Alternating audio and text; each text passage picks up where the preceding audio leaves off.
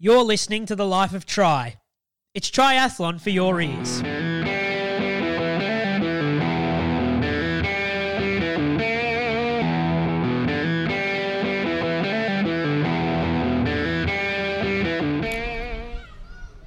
Well, hello everyone. My name's Kevin McKinnon and I'm with Triathlon Magazine. This is the Life of Tri podcast, and I have the great honor of sitting down next to Ironman CEO and President, Andrew Messick.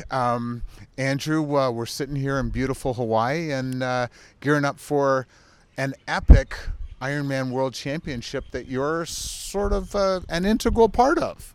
Thanks, Kevin. It's always fantastic to be back in Kona and to be a part of making history. You know, we've got 2,200 of the best female triathletes in the world who are here to compete in the first ever all-women's Kona, and it's really exciting to be here. And it's been the culmination of quite an eventful year.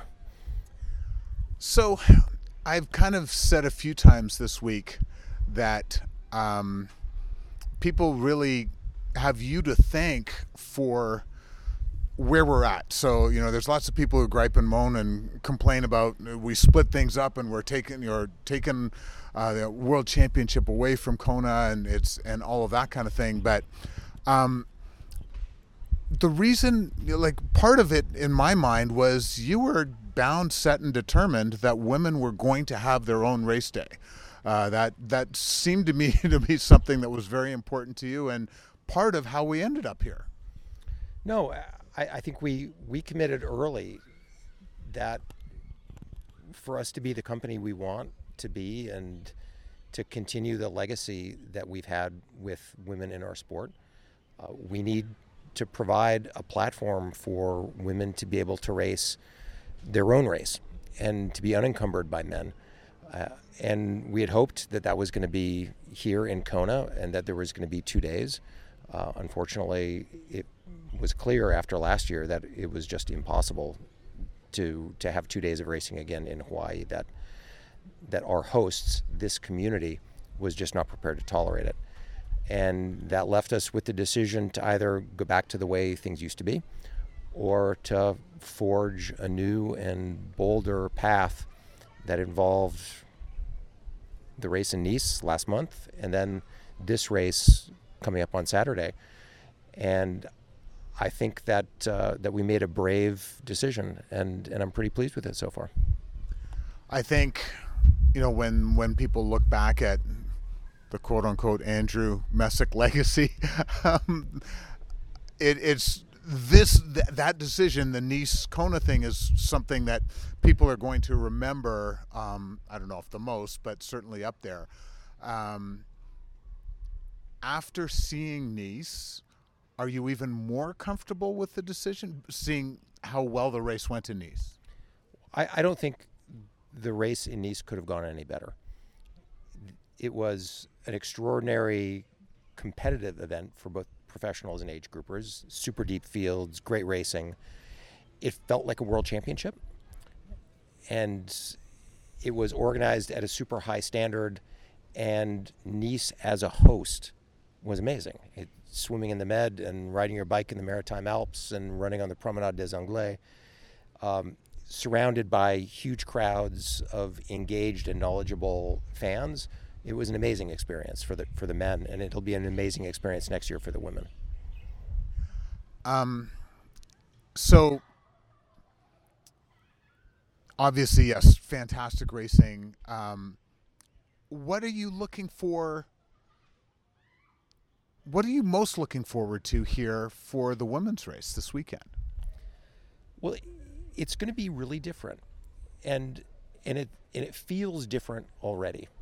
That the vibe here in town is one of sort of excitement and energy, but it's a less testosterone-y energy than Kona usually is, and that is not a bad thing.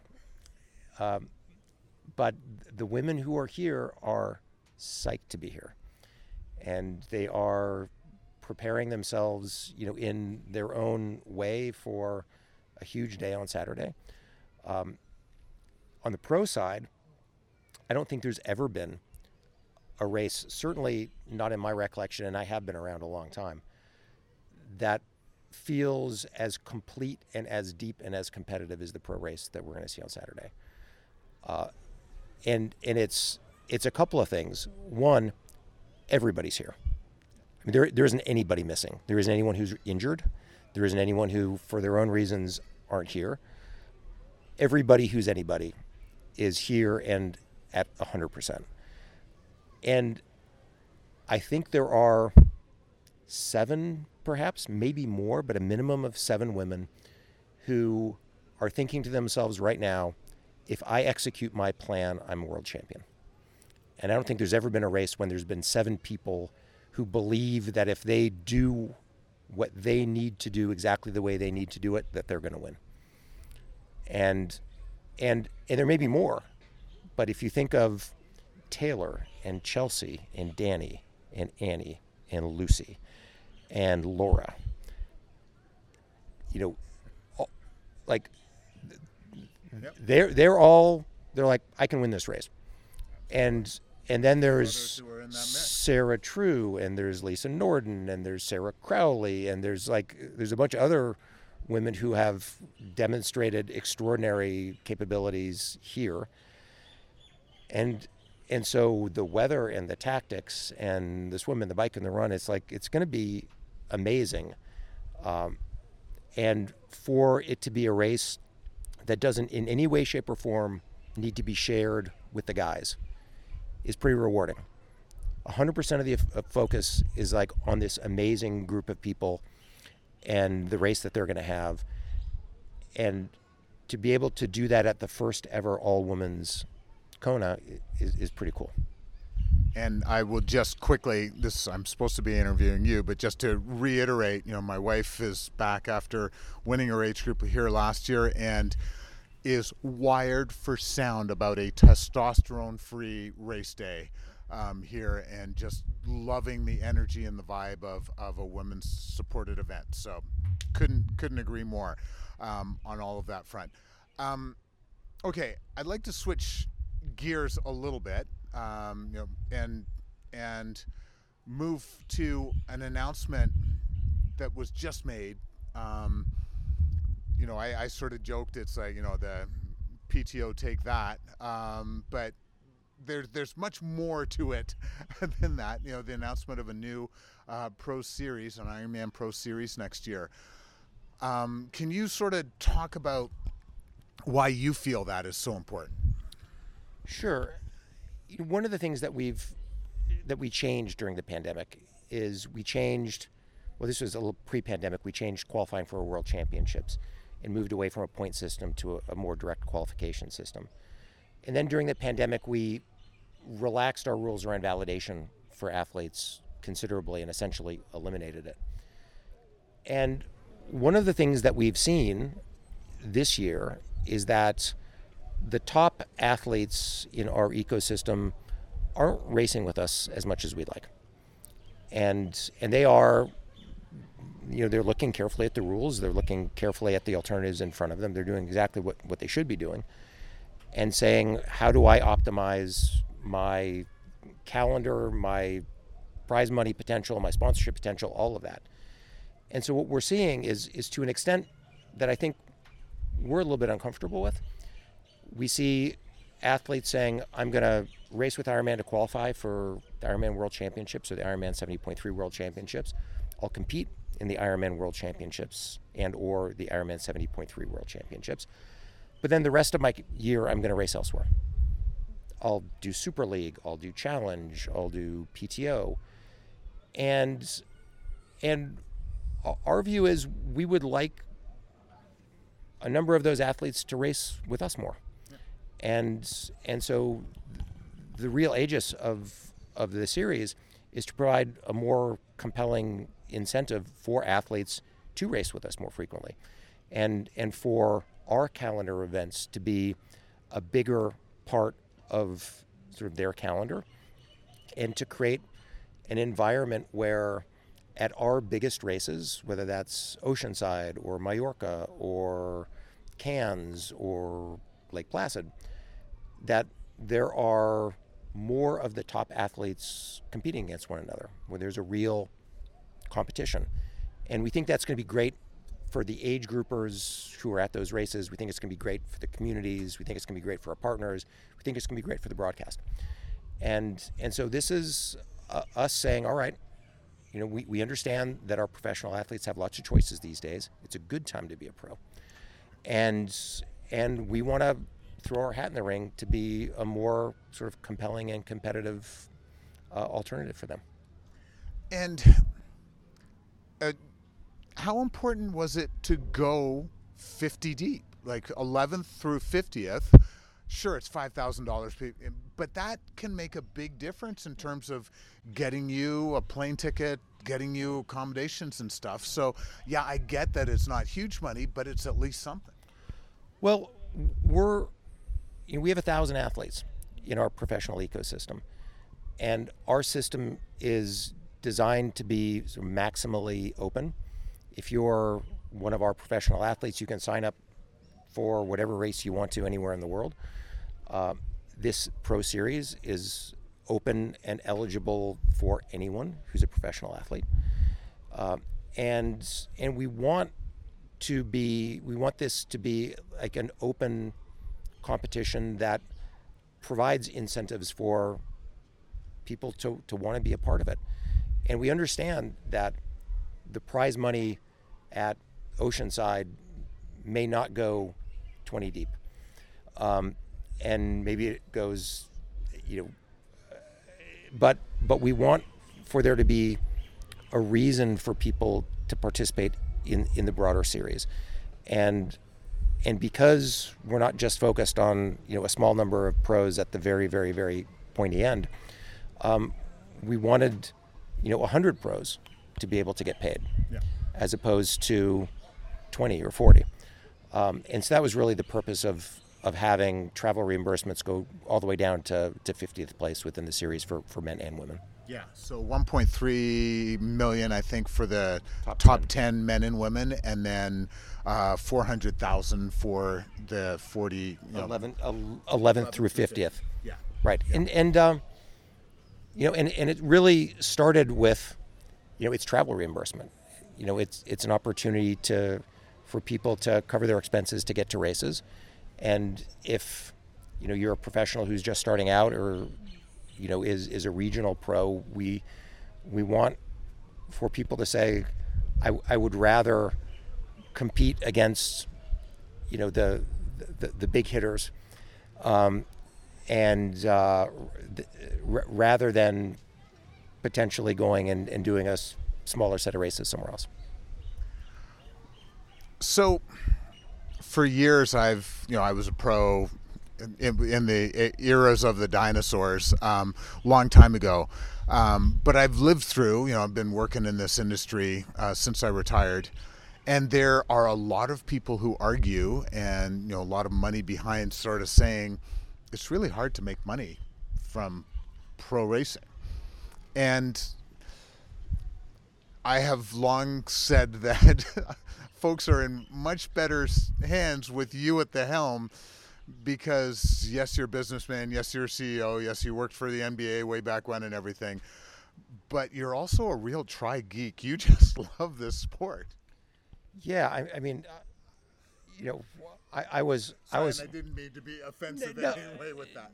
No, I was an age group athlete years and years and years before I took this job, and so, I come by my passion for the sport honestly. We want to create a series of races that are going to capture people's imagination, and that was an important part of the creation of this series is to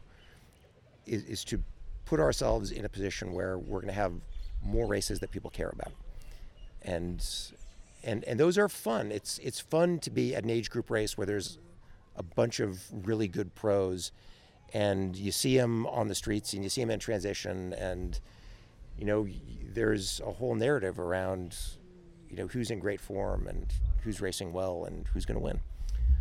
And that's exciting for age groupers to feel like they're a part of a big event.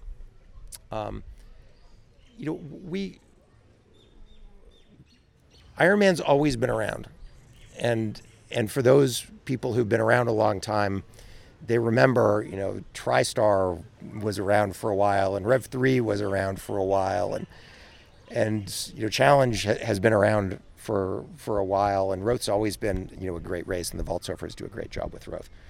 Now the PTO's here, but through all of that, the foundation has always been Ironman, and we expect that the foundation is going to continue to be Ironman, and we felt it was time for us to demonstrate some leadership and start taking some more forceful steps to regain the attention and focus and trust of our professional athletes, and I think this is a good step. Yeah, couldn't agree more. And this is part of my problem is when I'm interviewing you. Full disclosure, I worked for Ironman. You were always incredibly supportive to me. You were incredibly supportive to my son and his pro cycling career, and your background with that. So you're certainly never going to end up being super critical. When you kind of look back at these last 10 years, I think it's 10 years since you became CEO. Almost 13. Woo. Okay. What are you most proud of of what you've been doing and involved with Ironman? That's probably a really hard question. Look, we've done a lot of interesting things, and I'm going to stay focused on long distance triathlon, because one of the things that we have done over my tenure is we've become a running company, and we've become a trail running company, and a mountain biking company, and a road cycling company. But the beating heart of our organization is still long distance triathlon and the Ironman and the Ironman 70.3 brands. We've evolved our championship races and turned them into something that I think is pretty wonderful. 70.3 Worlds when I joined the company was this little race in just outside of Las Vegas, Nevada. And it was in Henderson. The swim is in Lake Las Vegas, which is like a classic brown water swim. And the evolution of that race from that experience, and it was not a great race, to this thing that we saw in Lati with more than 6,000 athletes over 2 days, the evolution of the race, rotating it around the world, splitting it into a men's day and a women's day. The team has done an amazing job of elevating the 70.3 World Championships into, I think, one of the most exciting and compelling races in the world. I think what the team has done here is equally amazing. I mean, 1 year ago, literally a year ago, we were sitting right here, exact same place, certain that in 2023, we were going to have 2 days of racing at Kona. We were certain. And we had the race in October of 2022. It became clear that Kona was not prepared to have 2 days of racing. We had to figure out a solution. We had to figure out how to, whether to go back to 1 day of racing, to move backwards, or to continue to move forwards and have a women's day and a men's day. We were able to create a partnership with the Ville de Nice. We were able to organize an amazing men's world championship. We did all of that in 1 year. It's an astonishing amount that the team has accomplished in this last year. It has not always been easy, and I can't tell you how many people have said, I don't understand why it can't just stay the way it's always been. Like, why can't it stay the way it's always been? And what's been remarkable is being here and talking about why can't stay the way it's always been. You're dealing with women in their 70s who became doctors and lawyers at a time when doctors and lawyers were all men. And the women in their 70s lived through men saying, doctors and lawyers that are women, why can't things stay the way they've always been? And women who are now in their 40s and 50s who are policemen and firefighters and who had to go through an ordeal where they were faced with women as firefighters and policemen. Why can't things stay the way they've always been? And the integration of educational institutions. Princeton becomes co-ed, and a generation of men saying, "You've ruined Princeton. Why can't it stay the way it's always been?" And the women here, an extraordinary number of them, have lived through that.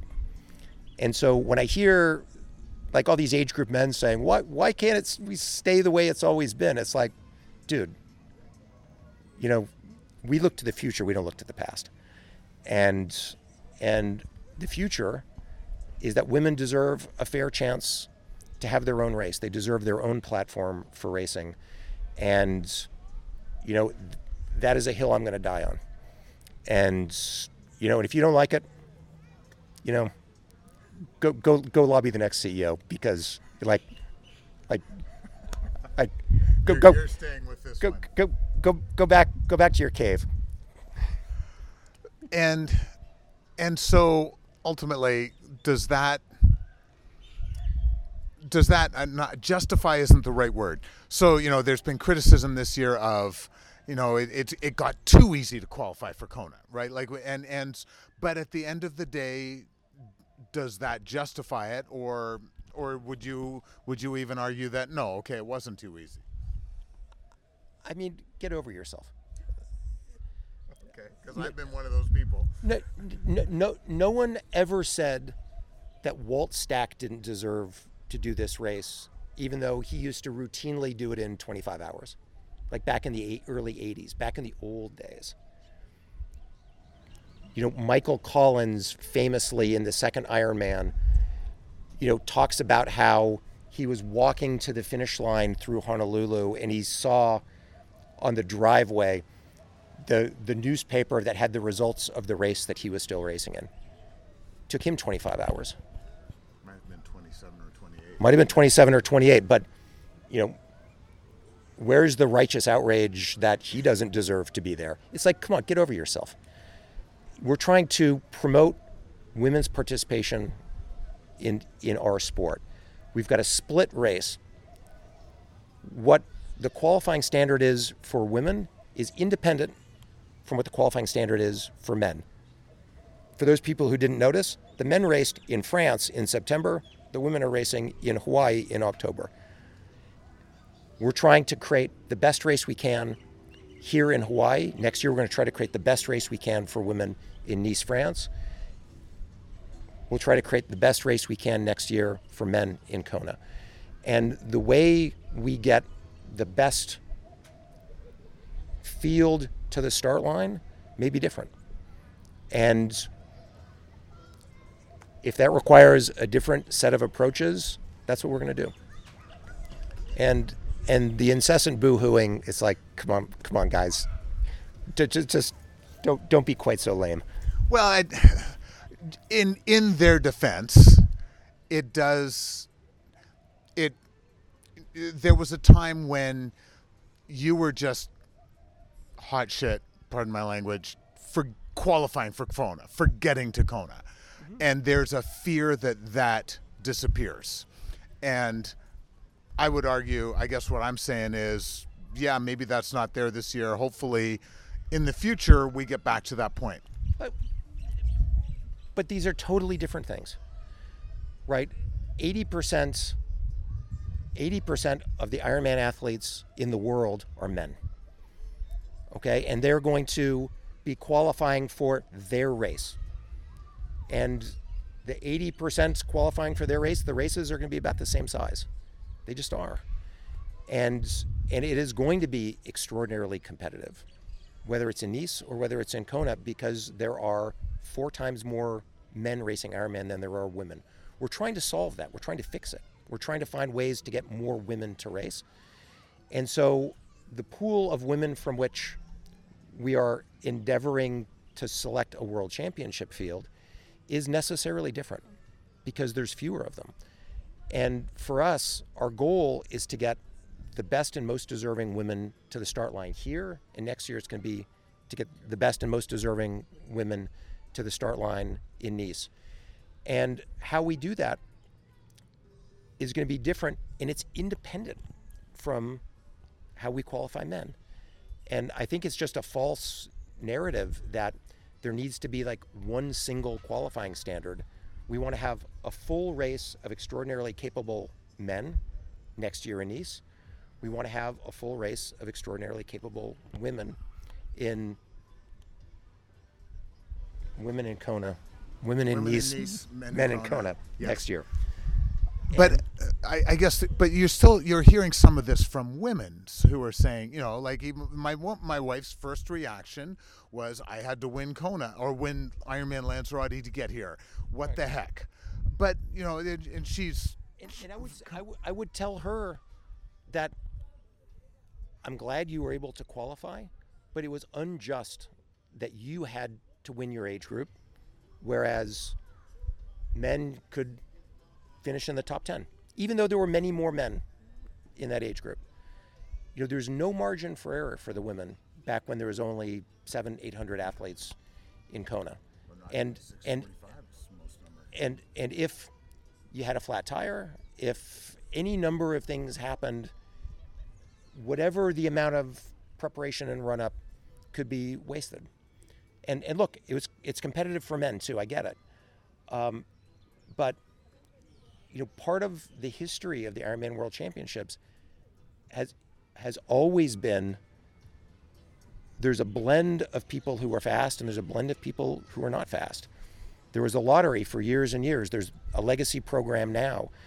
And by and large, I think people who really understand our Ironman ecosystem, they don't begrudge the legacy athletes. But the legacy athletes, by the standards of people who performance qualify, they're slow. Yep. And there really isn't anyone who knows anything about our ecosystem who says, the legacy guys, men and women, like they don't deserve to be there, because there's been people who are slow from the very beginning. And John and Judy Collins, in the very beginning, created the lottery program explicitly so that people who weren't super fast had a chance to race here. So embedded at the deepest levels of our DNA as a sport is people who aren't fast deserve to be here.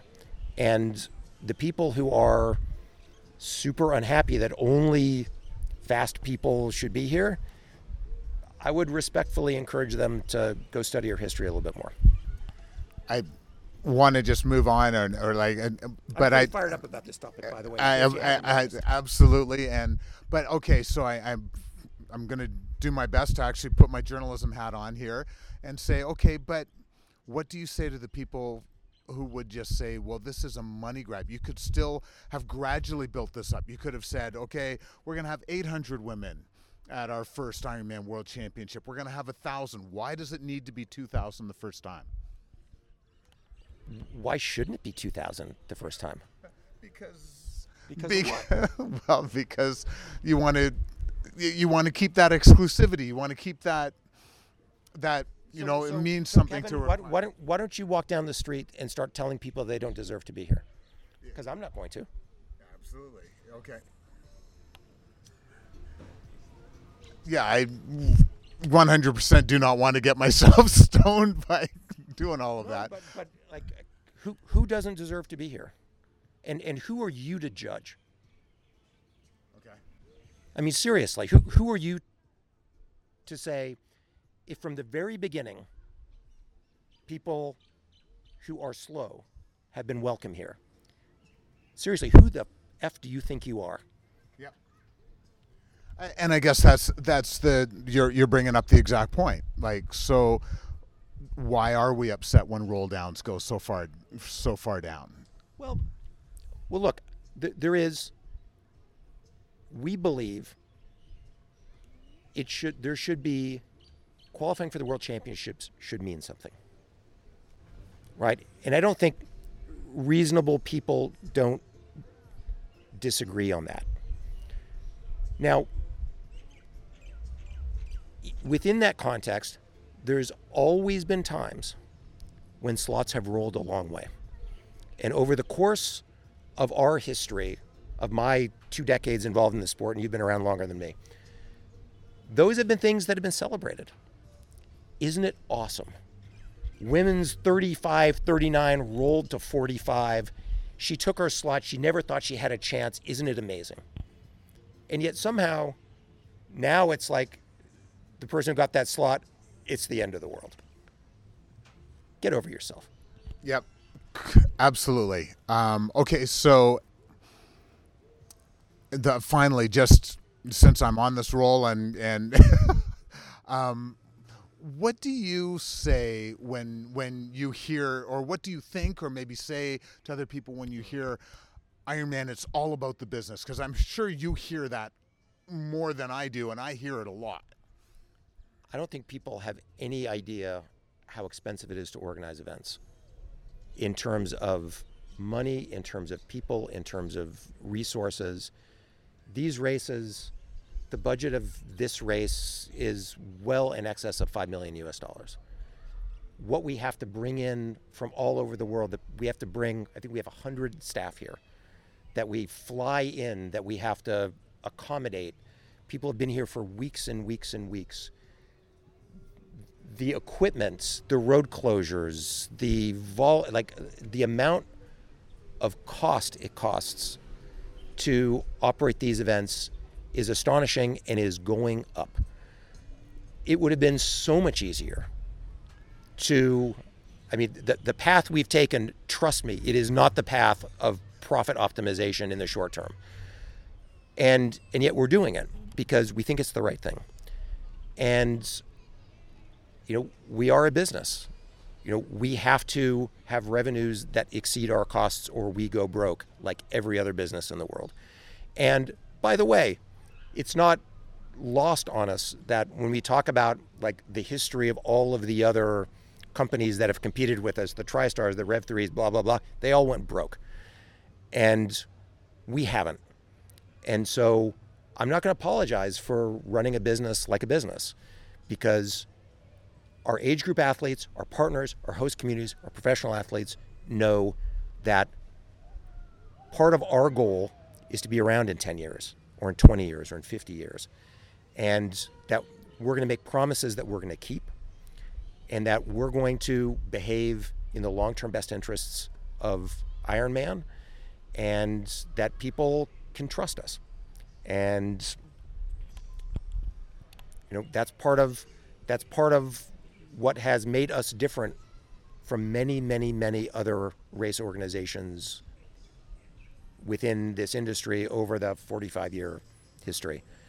And don't expect me to apologize for that. I'm not going to ask you to apologize for anything. I start at one point in this way anyway. I talked about how I'm very biased one way, and it's very difficult for me to. I'm getting fired up, and every minute I'm saying more things that I shouldn't. But I am the outgoing CEO, so there you go. And so I'm going to just round out with outgoing CEO. You're still going to be involved as part of the board, but will we?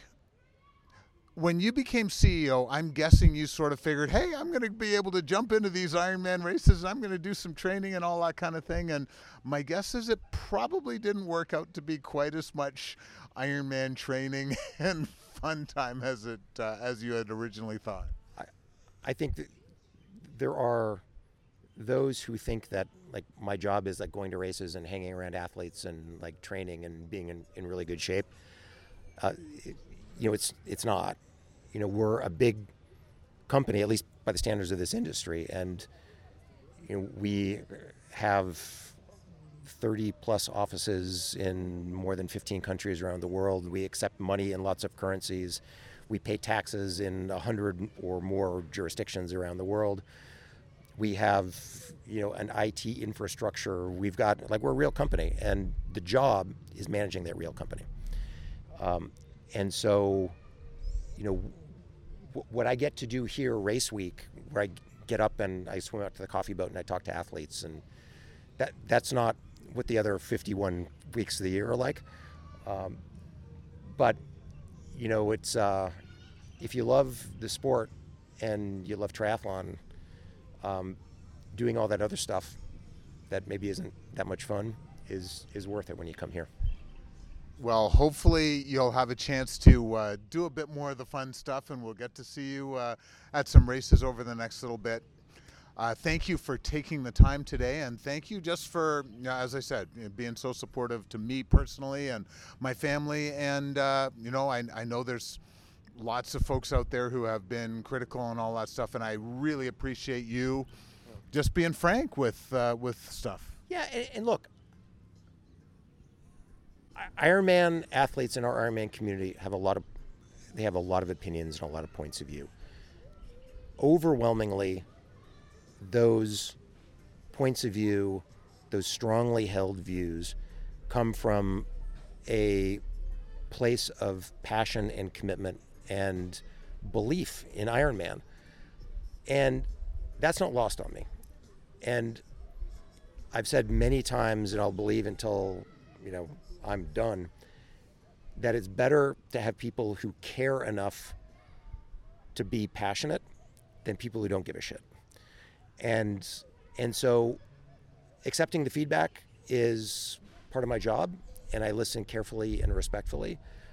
But we also live at a weird time where, in this social media world, when I grew up, if you didn't know what you were talking about, you were expected to keep your mouth shut because you didn't know what you were talking about.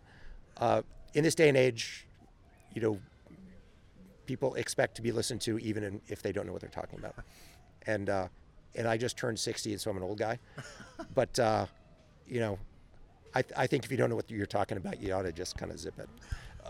But that's an old man's point of view. Hey, to another old man who just turned 60 this year, and well, everyone knows I've been doing this stuff for longer than most people have been alive. So, Andrew, thank you again, and best of luck through the rest of the week, and best of luck through moving, non-CEO Ironman stuff. Thanks, Kevin. Appreciate it. Thanks for listening to The Life of Tri. If you like us, tell your mates and follow us on Instagram @TheLifeOfTri.